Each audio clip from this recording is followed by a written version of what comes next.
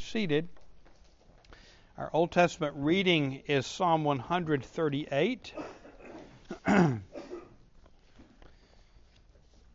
then our New Testament reading and text will be Philippians 1, 19 to 26.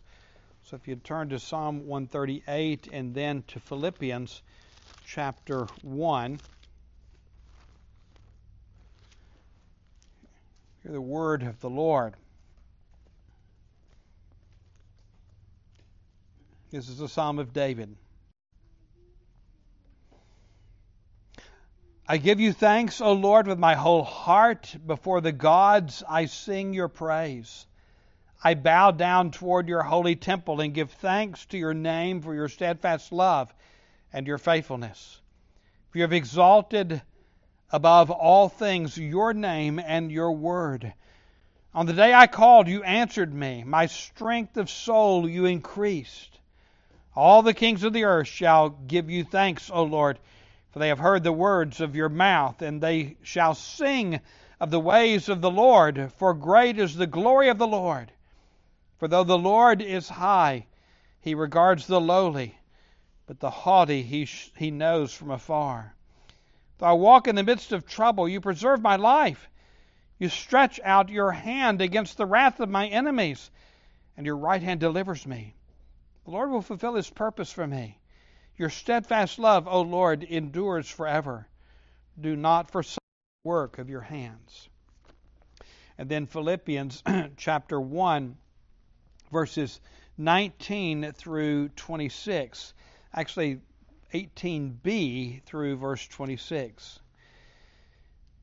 Yes, and I will rejoice, for I know that through your prayers and the help of the Spirit of Jesus Christ, this will turn out for my deliverance, as it is my eager expectation and hope that I will not be at all ashamed, but that with full courage now, as always, Christ will be honored in my body, whether by life or by death. For me to live is Christ, and to die is gain. If I am to live in the flesh, that means fruitful labor for me. Yet which shall I choose? I cannot tell. I'm hard pressed between the two.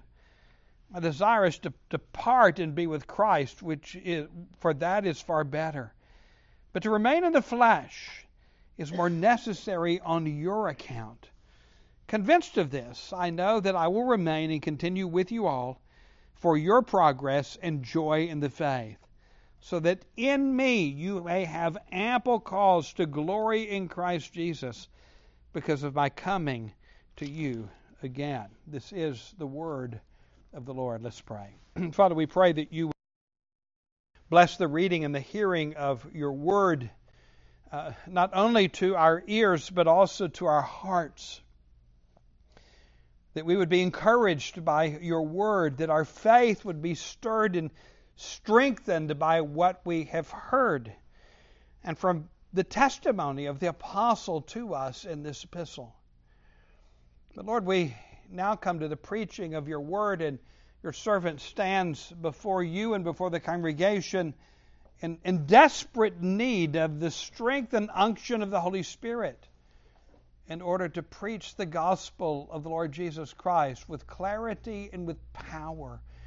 O Lord, grant this anointing for your name's sake, in Jesus' name. Amen. I want to begin by asking you a question. How often do you contemplate your death?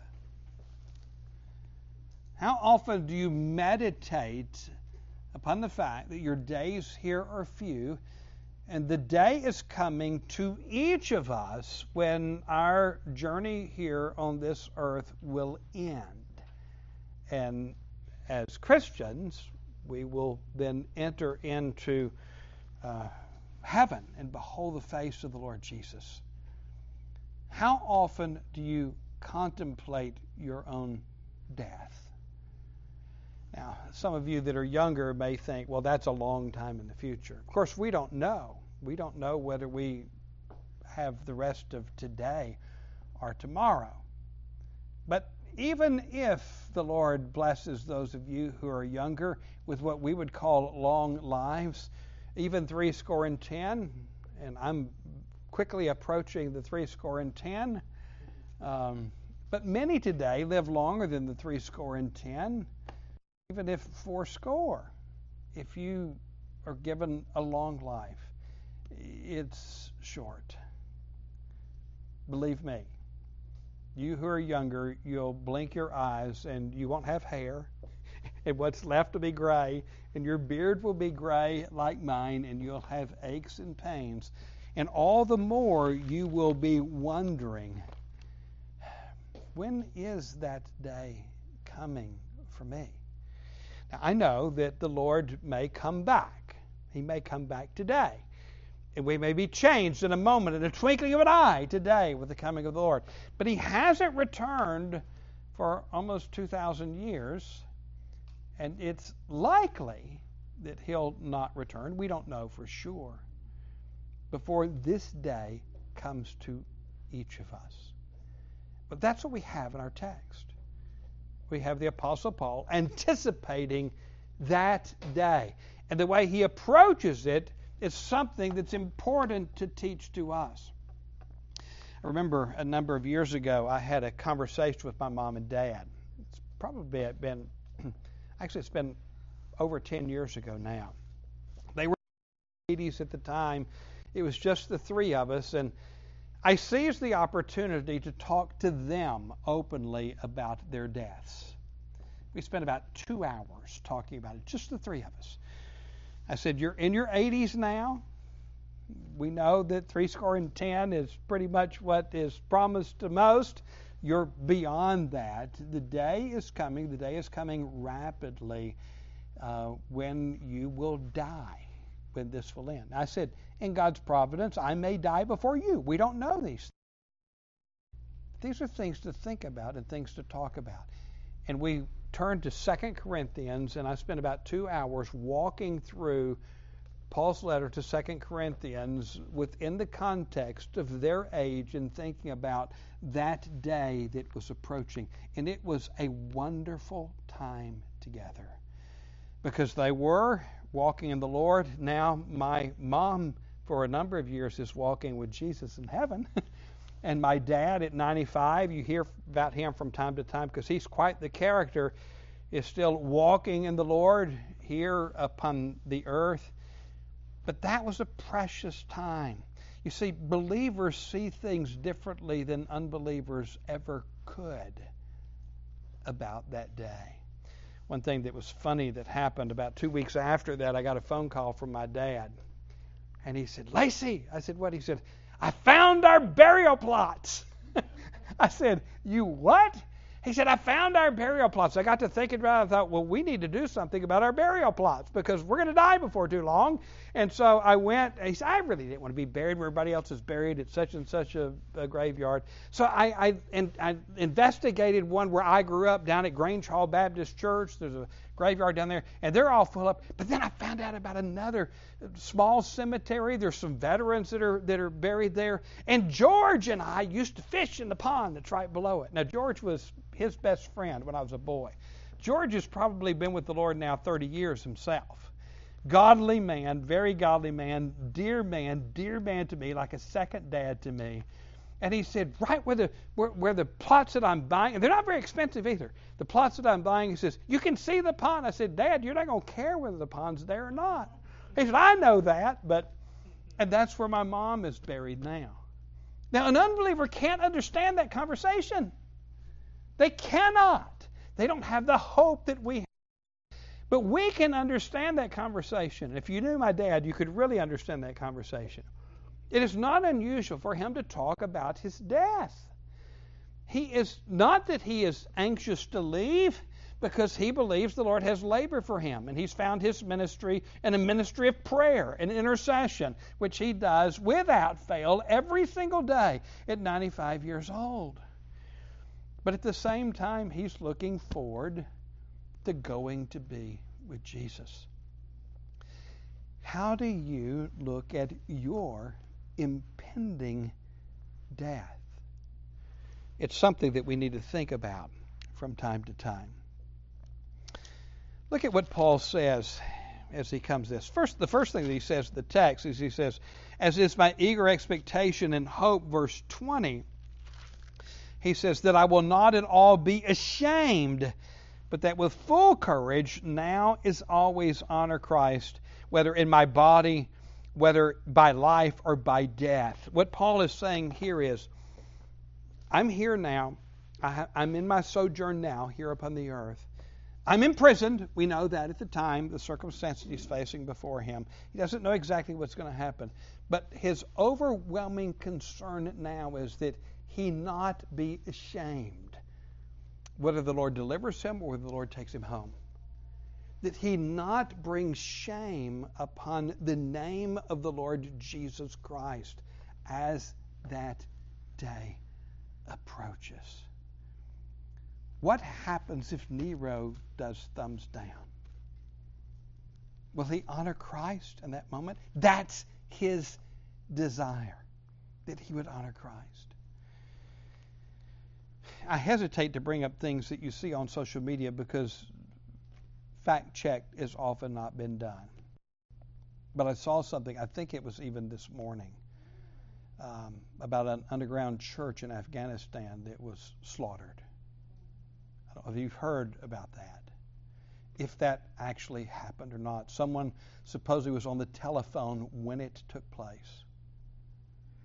And they came in and they killed them all. They could hear the screams and hear the gunshots. But the testimony was, we are going to be bold for Jesus. If that actually did happen, if that has just taken place, they were not ashamed. They were not ashamed in the face of death. And why is that? Because what Paul goes on to teach us, we live in light of the hope of the resurrection. We have a hope in the gospel of the Lord Jesus Christ. Death is not our enemy anymore because it's been robbed of its sting in the resurrection of the Lord Jesus Christ. We are here for a short season. We don't have a continuing city here. This is not our citizenship. This is not home. The older you get, the more you recognize this is not home. And I think the headline says, they have gone home. Our brothers and sisters in Christ. They're home now. And Paul understands this as we see it. Look at what he says in verse 21. For to me, to live is Christ, to die is gain. Can you say that? For me, to live is Christ, to die is gain. That is, he is so consumed with Christ in this life and with the ministry to which he is called and to honor Christ, that he can sum up his life right now as saying, to live is Christ. Can you say that? Oftentimes we are earthly minded without necessarily being what we would typically say is sinfully minded. What I mean by that is we can be consumed with things of this world that are not evil in and of themselves. With our families, with our work, with our recreations, things that we enjoy. These are not bad things. Families are good. Work is good. Enjoying the labor of your hands, the fruit of your labor is good. Recreations are not bad. God created this world, and even as Pete prayed, as God blesses us and blesses us in a material way, He's given us things to enjoy. There's nothing wrong with enjoying the good gifts that God gives us in this life. But are we consumed with these good things that God has given here, and our eyes are still here, instead of our eyes being seen above to the age to come?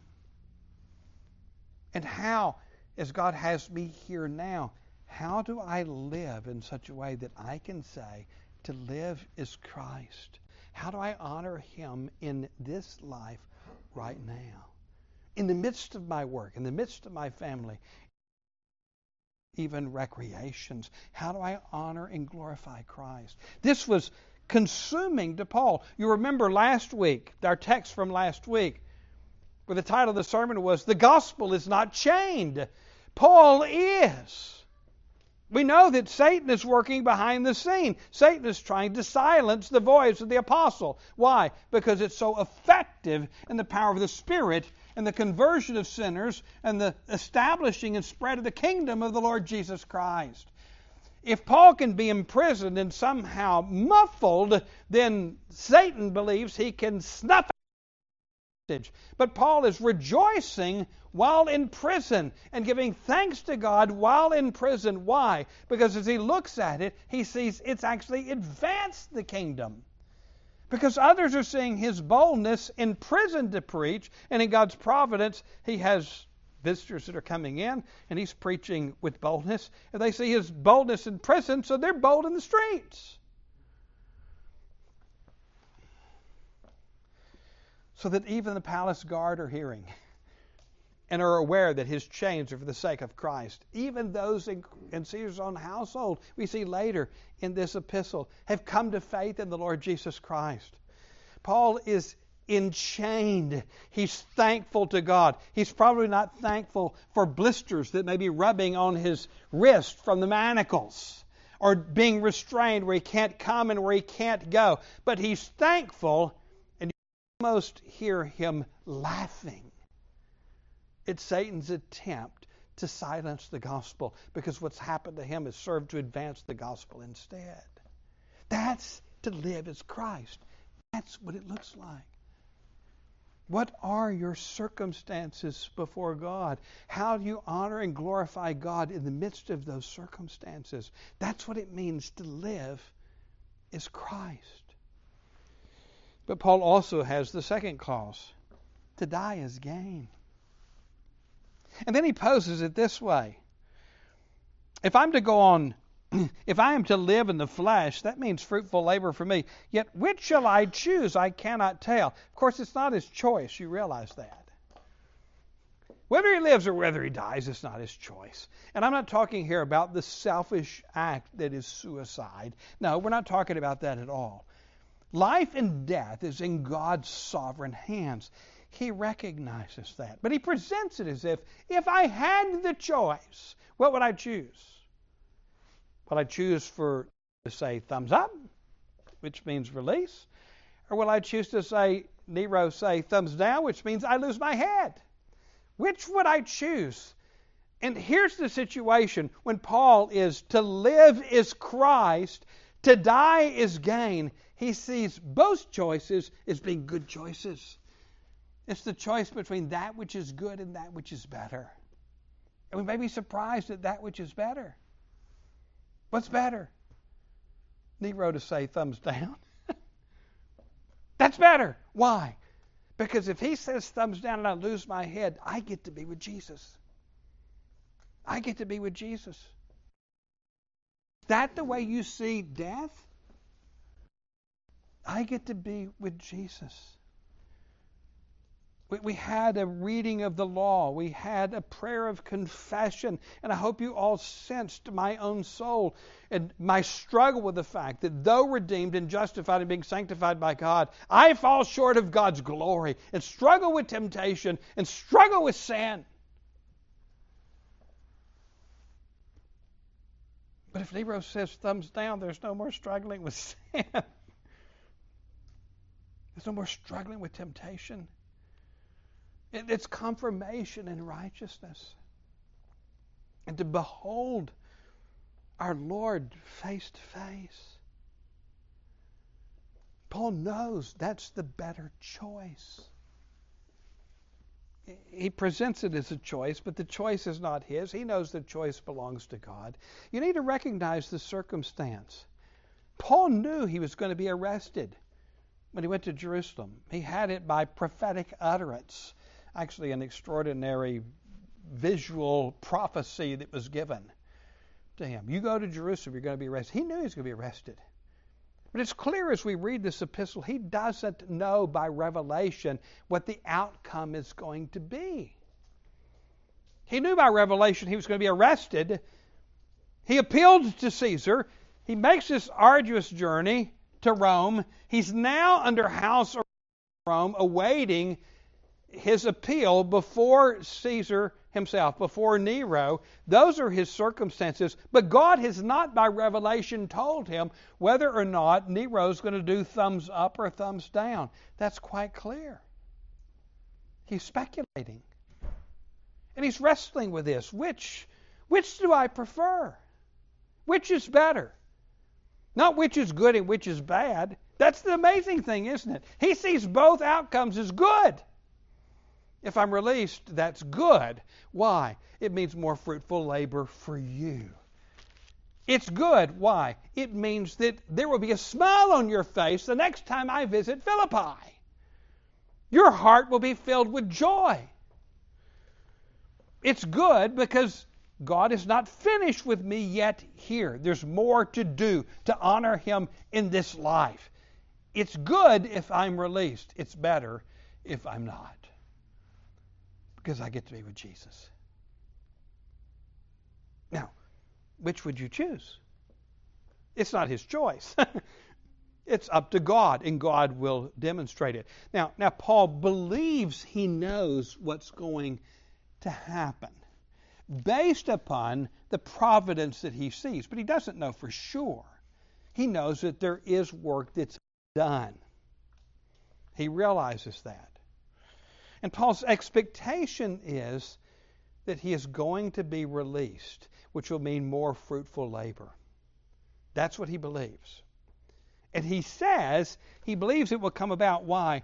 Through your prayers. That's in the text. Through your prayers. We need to recognize something here. There are means that God has ordained. Yes, God is sovereign over life and death. But God also has ordained the means, and the means are genuine and real. And prayer is one of the means that He's ordained. That through your prayers and the Spirit, he believes that he will be released. That's what he thinks is going to happen. But if not, it's better. I get to go be with Jesus. You see, that's what to live as Christ looks like. If the answer is now it's time to come home. Can you say to live as Christ? That is right now in your life. But can you say, in contemplating your own death and the end of this pilgrimage that you have on earth, can you say, to die is gain? That is, look joyfully in anticipation for that day. There's a lady that came and joined the church that's in Chilhowie when we first started it. I don't know whether you guys remember.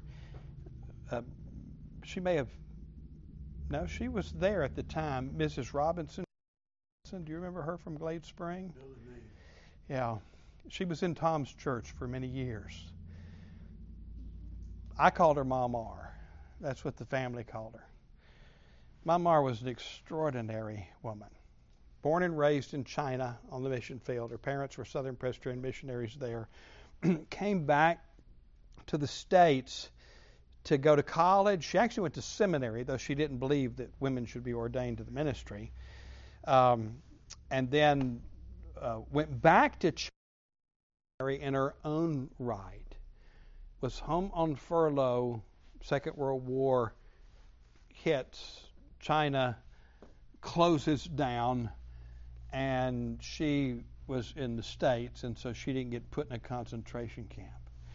What she did then was she moved to rural Southwest Virginia, where I live, to teach Bible in the public school system through release time. She became a missionary. And while she was there, she met a bachelor who was a farmer in the Presbyterian church that many years later I served, and they married, and they had 6 kids. 2 of them are ruling elders in the OPC church in Chilhowie now. The oldest is with the Lord. He was a deacon in that particular church. When Mamar was 76, her husband had died after a lengthy illness, and she went back to China as a missionary to Taiwan. The PCA wouldn't send her because she was too old. So she went with Child Evangelism Fellowship. I never met anybody quite like Mama R in my life. I remember one time she had to come home because of illness, and when she was in her early 80s. And I can remember calling up her pastor, who's a dear friend, went to college with Pete, Tom Sullivan. I said, have you been to see Mama R yet at the hospital? He said, no, I'm afraid to go, because she would have something for us to do. I said, let's go together. That's how we ministered to Mama R. And we walked in, and she had something for us to do. She was waiting for us to walk in the door. When we formed the OPC church, she transferred from the PCA church to our church because she wanted her last days, she wanted to be a member of the same church with her sons. And I can remember she had a mastectomy on a Tuesday in her 80s, and she was talking about evangelizing children in a Baptist church on Sunday in a wheelchair. I mean, you talk about a formidable lady. She was a formidable lady. And then she became very, very ill. And unto death, she was dying. And she had a note put up on the bulletin board at the church. She says, pray that the Lord take me quickly with as little pain as possible. Nobody wants the pain. Death is still a violent thing. I can remember going in to visit her. She was chilling. She lived next door to me. She was chilling, and she had a wood stove in there. And if it was, it had to be 120 degrees in that bedroom. And I stepped in, and sweat just popped out on my head, and she was weeping. I said, Mama R, what's wrong? She says, Lacey, I've been sitting here praying and thinking about all the opportunities I had to share the gospel that I let pass by. I said, Mama R, you witnessed more people than everybody else I know put together. And I said, I understand, but you know the grace of Jesus Christ. And she just smiled. And we prayed together, and I stepped out, and there were 3 people waiting to get in. And I said, are you Shadrach, Meshach, and Abednego? Because it's the fiery furnace in there. When she was near death, she planned her funeral. I had to go over the sermon with her. The funeral was at Seven Springs.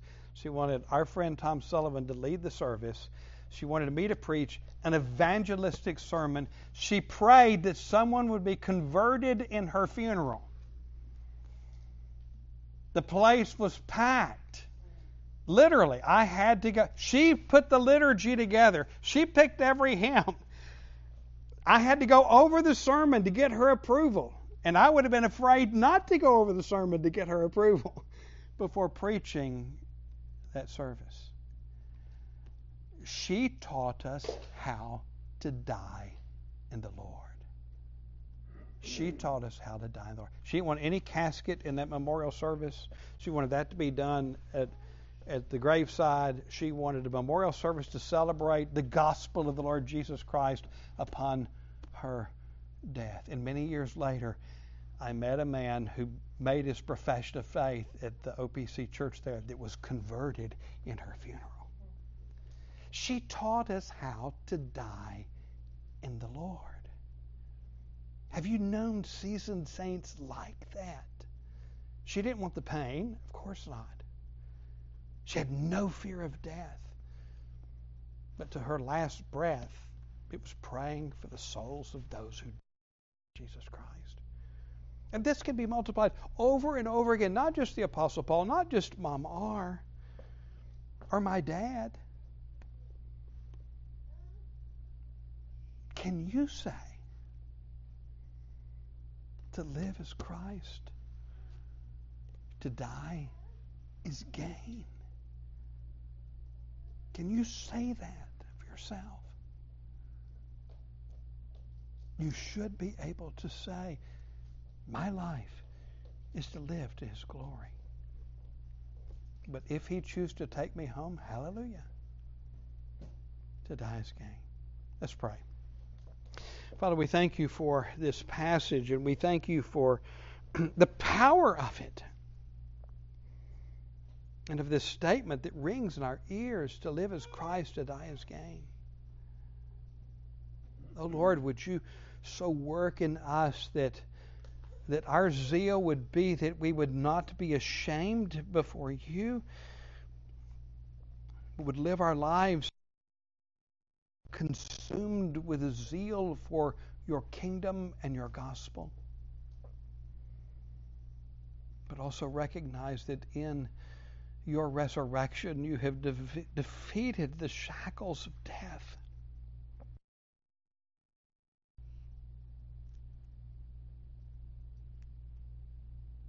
And that death becomes an entranceway into your presence.